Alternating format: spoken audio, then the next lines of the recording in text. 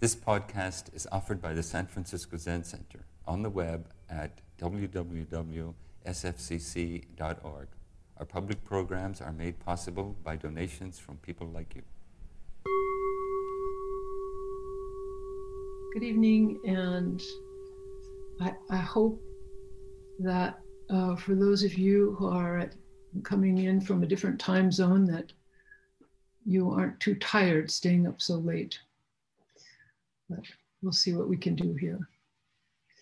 It's wonderful to be together again, and to raise up these interesting questions and matters together and to consider them. And I think we're really enjoying ourselves in this intensive. Norman and I are.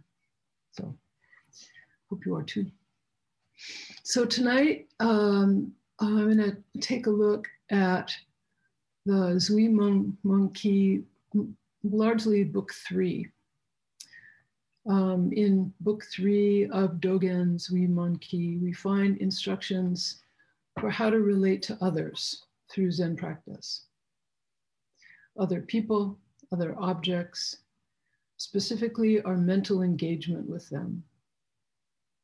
So first, I'm going to read to you talk number 8 of book 3. It's pretty short, so I'm going to read the whole thing, in which Dogen says, "An ancient has said that if you are not an equal of the person, do not speak of his conduct. This means that if you have not learned and understood another's virtues, when you see the person's faults, you should not criticize him. You should think that she is a good person, though her action is bad. Good people also do bad things. Accept only her virtues, not her faults. The saying that a wise person looks at another's virtues and not her faults means the same thing." So this wonderful passage brings to my mind a similar teaching that we find in the Platform Sutra of Huineng, dating almost 600 years before Dogen's Zui Monkey. In chapter 36 of the Platform Sutra, there's a poem in which Huineng instructs his gathering that day how to practice at home. And the poem has 7 stanzas, and the 5th goes like this. People who truly follow the way don't consider the faults of the world. Those who consider the wrongs of the world only add to their own. I don't condemn the faults of others. My own wrongs are what I'm after. Just get rid of thoughts about wrongs, and all your afflictions will shatter. I'll read that again. People who truly follow the way don't consider the faults of the world. Those who consider the wrongs of the world only add to their own. I don't condemn the faults of others. My own wrongs are what I'm after. Just get rid of thoughts about wrongs, and all your afflictions will shatter." Lovely advice. Difficult to follow. So the question may arise, how do we focus on one thing, as we were considering last week, while interacting with others? What does that look like? When we first take up practice, we might feel that any interaction with others is an imposition. And we might recoil, get grumpy, get judgmental, find fault with the perpetrator of such disturbance. Fact is, this may go on intermittently for decades. And it may turn out that the practice of not finding faults with others requires an extraordinary vigor, an active and lively commitment to doing so. When we sit, we may or we may not find an expansive space, joy, deep peace, and tenderness toward all being. But if we think we can just surf that wave right into the thick of human interactions with others, we are likely to wipe out badly and wonder how it happened that all the worst people who ever existed landed right here in my life. Time to take a breath. Focus on just one breath, then another, and another.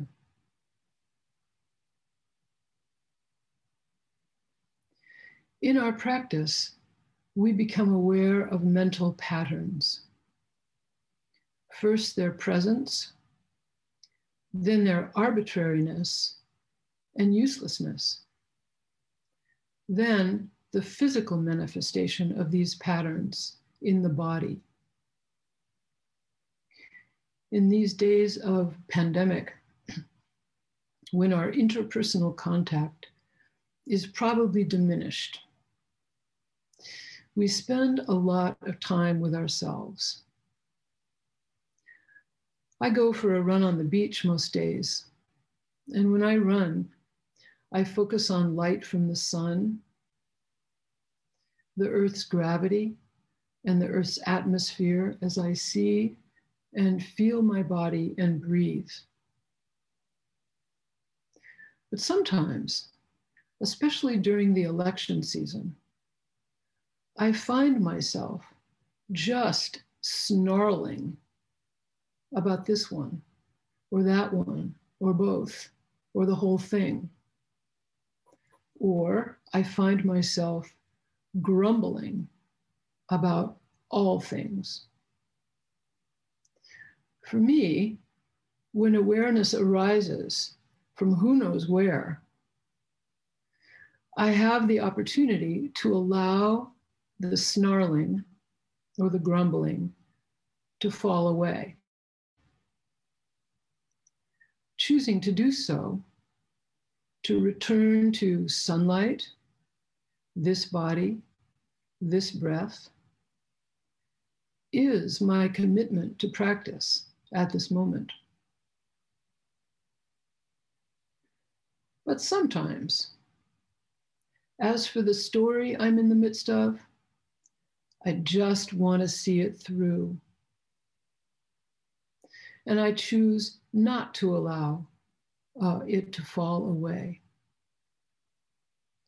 For me, I can't remember a time that was a good choice. To passively stand by and allow the rant to win the day. So, cultivating awareness over and over again, returning to focus on one thing over and over again, becomes more compelling over time. When I defer to my attachment to the story about how this one did this wrong thing to me or whatever, I feel like I missed something. I feel like I was attending the dress rehearsal of my life, or like I just spent too much time watching daytime TV or something like that.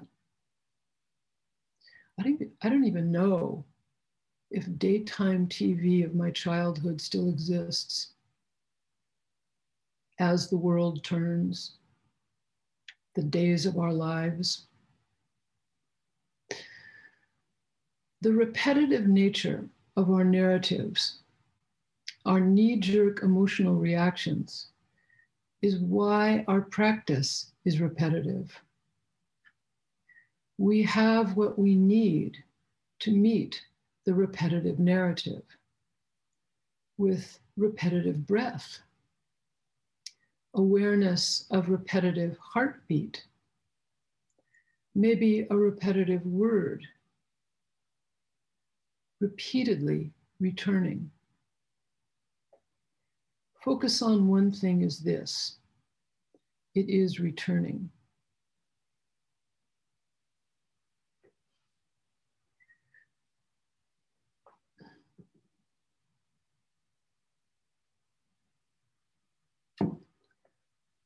In the setting of human relationships, it does take a vigorous effort, sometimes a vigorous restraint, not to get swept away, not to get pulled into wanting to be right, wanting to win, pulled into protecting our status or reputation, or that of our allies or loved ones, wanting to get back at someone who we feel did us harm.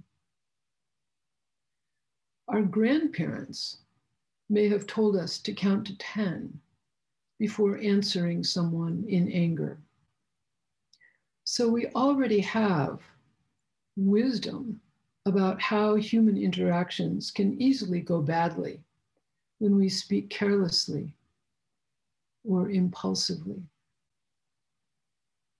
Dogen's advice here is even before we need to restrain ourselves from speaking impulsively. We can arouse the thought of this person's virtues, not engage in thoughts of this person's faults. This requires a special repetitive effort.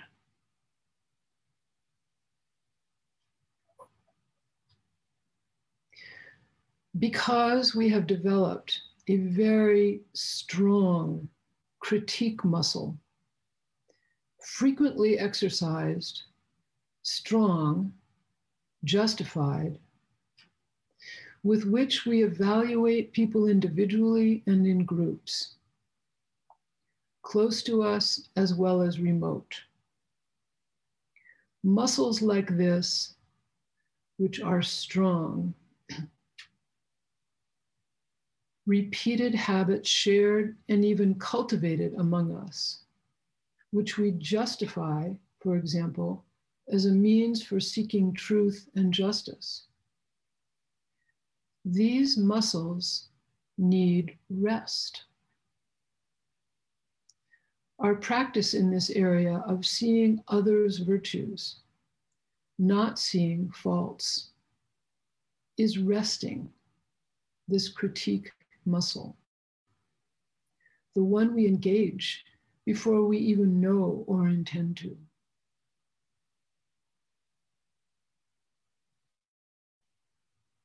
We humans have so many capabilities,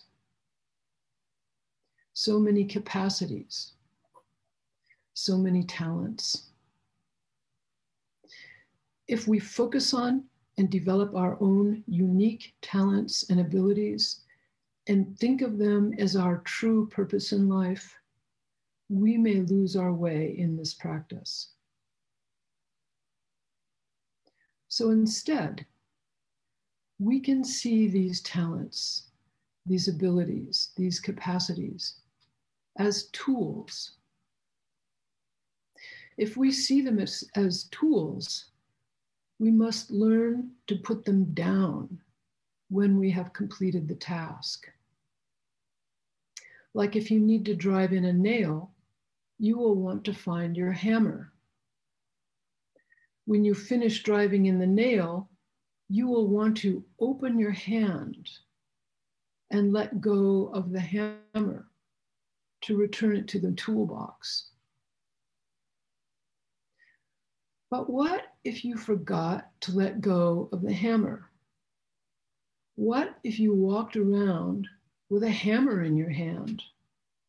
What if you forgot it was a hammer and after a while thought it was part of your hand? It might get difficult to do certain things, but you might be able to adapt. We are very adaptable.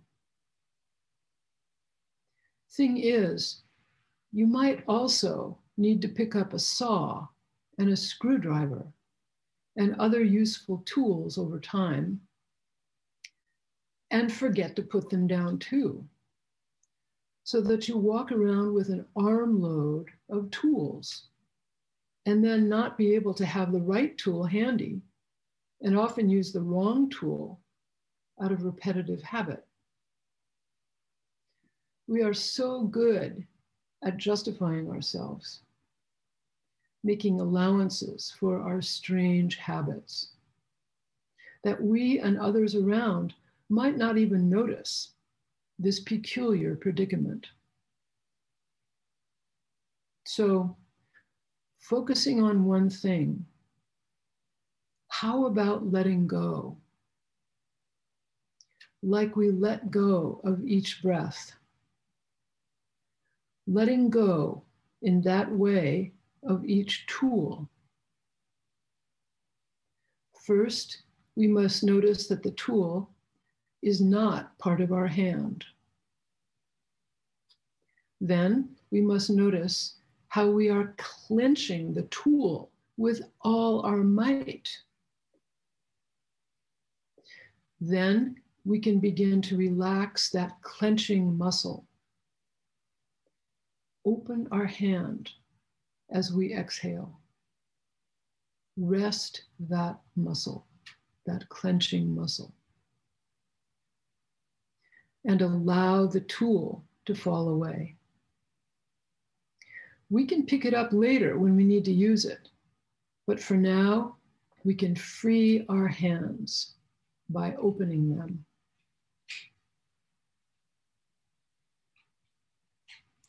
So this is a big metaphor, a big story. And perhaps it's a stretch. But I think this is the spirit of letting go of others' faults. It requires effort because we hold on so tightly to our narratives about each other and about other. We shore ourselves up by these narratives.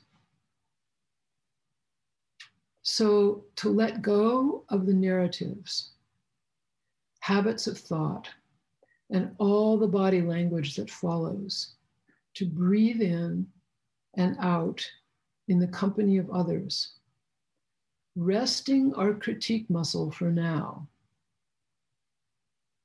to the practice of focusing on just one thing with others, accepting others' virtues, not their faults.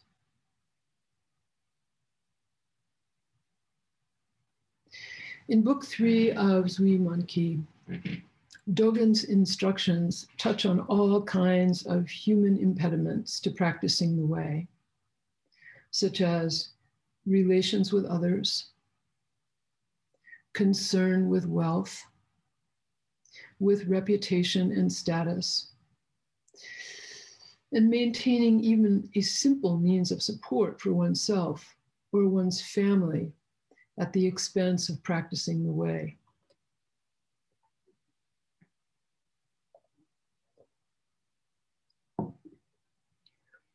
In one talk, a monk comes to Dogen saying he is the sole provider for his mother. So it would be difficult for him to devote himself fully to the way as he wishes to do.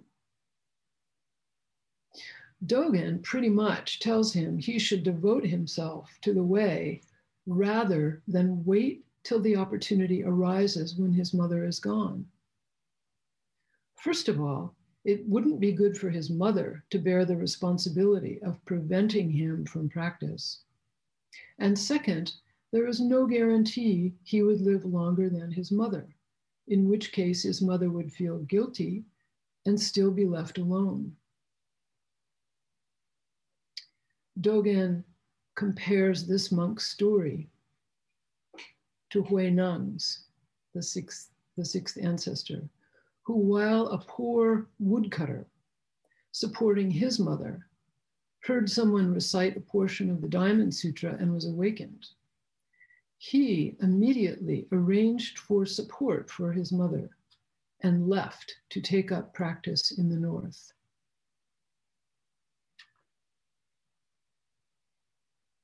In book 3, talk number 1, Dogen sets the tone and the important theme for many of these discussions. I'll read it to you. Students of the way, let go of body and mind and enter completely into the Buddha Dharma. An ancient said, at the top of a 100-foot pole, how do you advance one step further? In such a situation, we think we would die if we were to let go of the pole, and so we cling firmly to it.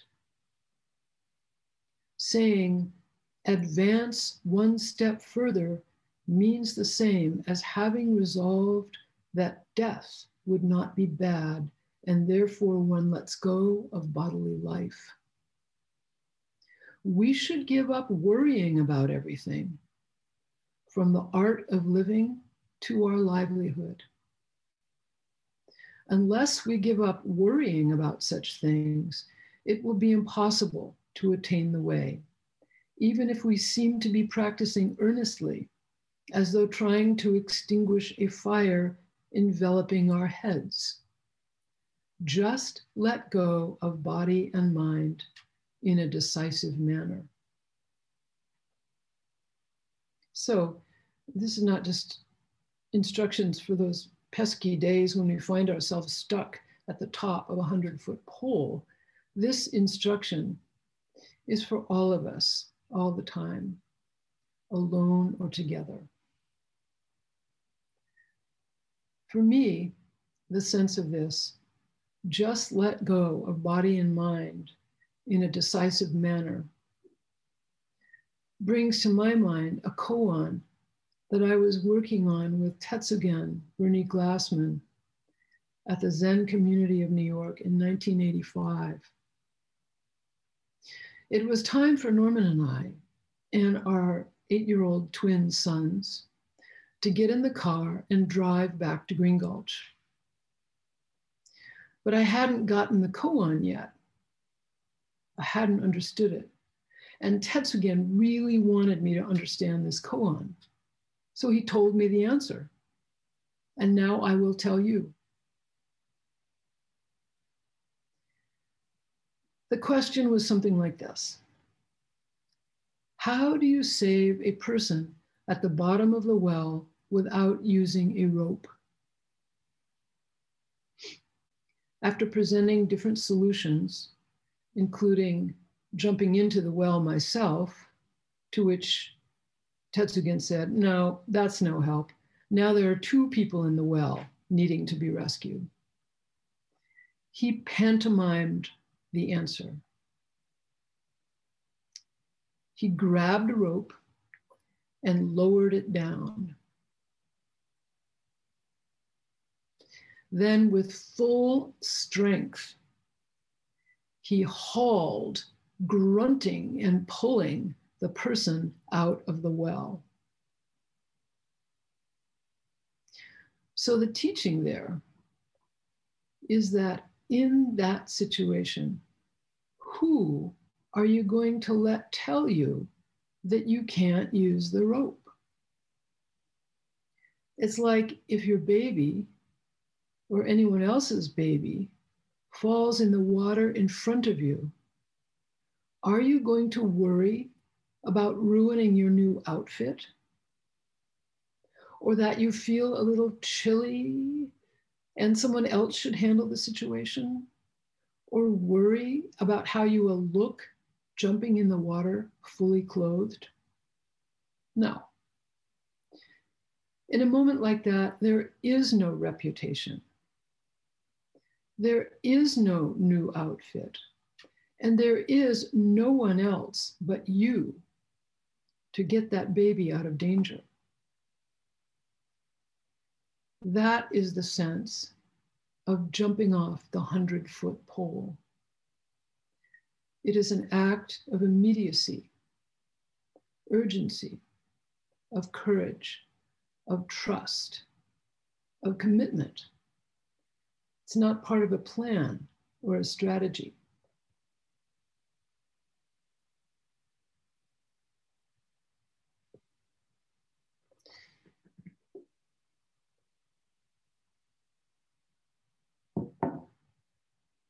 Clinging to the top of a 100-foot pole is like holding onto that hammer.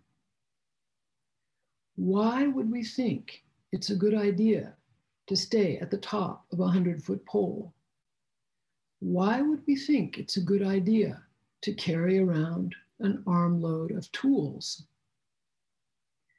It takes courage to let go, to take the step away from the pole by opening the hands. This is the depth of commitment to practice and to our lives, just as they are, that Dogen speaks of here. We are not dabbling in our lives.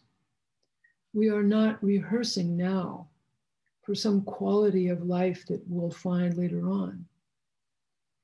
This is the one and only moment of life. Finding our practice in each situation, whether it be interpersonal, in our work, in our narrative, in our possessions, in our social concerns and commitments, it's all still focusing on one thing. And here we can really see that one thing is not a thing. It is our practice, our breath, our heartbeat, our letting go, our courage, our commitment, our tenderness, our love. And it is repetitive, yet it never repeats, just like life.